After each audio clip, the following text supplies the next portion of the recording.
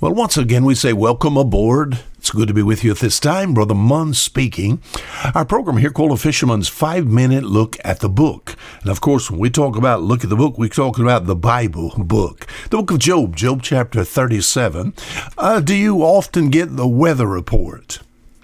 As a commercial fisherman in the past, I was raised as a third-generation commercial fisherman. Now, not a sport fisherman, and I enjoy doing some of that too.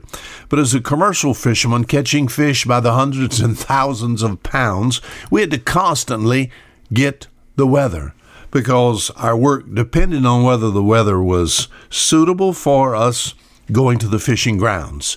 So, always getting the weather. I remember one time saying to my son, Andrew, my son is named Andrew as I. My name is Andrew Munn. His name is Andrew Munn. I said, Andrew, I don't know what I was doing. I don't know whether I was fixing to go to the fishing grounds. I don't know whether I was fixing to go to the boat, get prepared for a trip. I do not know. But I said, son, go get the weather report for me. He said, okay, Dad. He went into the next room and listened to the radio for a while, came back in about 15 or 20 minutes. I said, what did they say? What's the weather? He said, they said it was high today and low tonight and chance of tomorrow. Well, that wasn't much help. Sometimes some weather reports is about that anemic, by the way.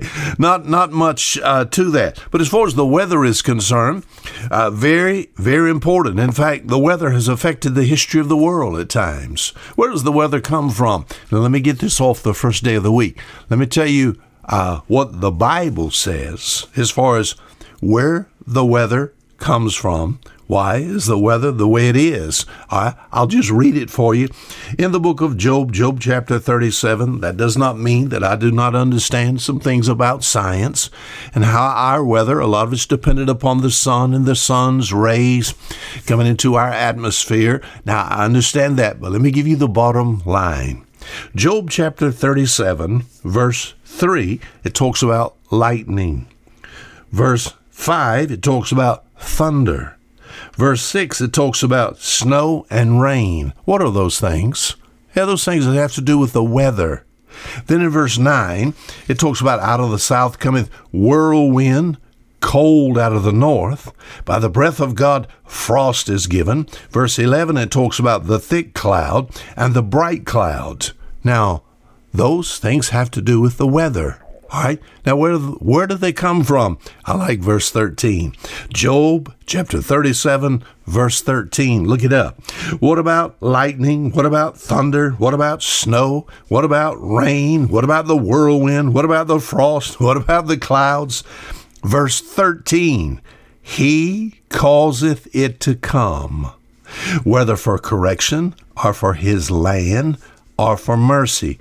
He causes it to come. Isn't that good? As far as weather is concerned, he causes it to come. Now, he even tells sometimes why. Sometimes it's for correction. Sometimes it's just for the land's sake.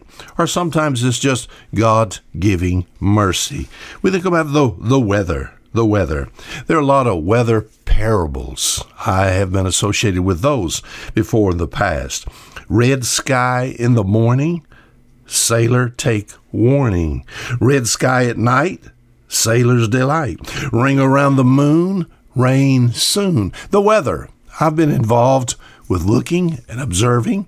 And as far as the weather is concerned, the weather basically affects us all. It affects man's work. It affects man's travel. The weather, it even affects the way you dress, ma'am, sir. It even affects your moods. Isn't it something how that sometimes a bright, sunny day, we just look at things differently versus a time that is dreary. Affected human history, it has before in the past. We'll talk about it tomorrow. The weather played a major part in the lives of people in the Bible. And we'll look at some of this tomorrow. The weather. How am I to take? What kind of foundation am I supposed to give you now? As far as the weather is concerned, and I watch it all the time, I'm glad I know who the weather maker is, and I'm glad to know who the weatherman is. And sometimes what he's done, as we read in the Bible, he's given a weather report, and the best thing to do is to obey it. The weather. Until tomorrow, Fisher Munn saying goodbye.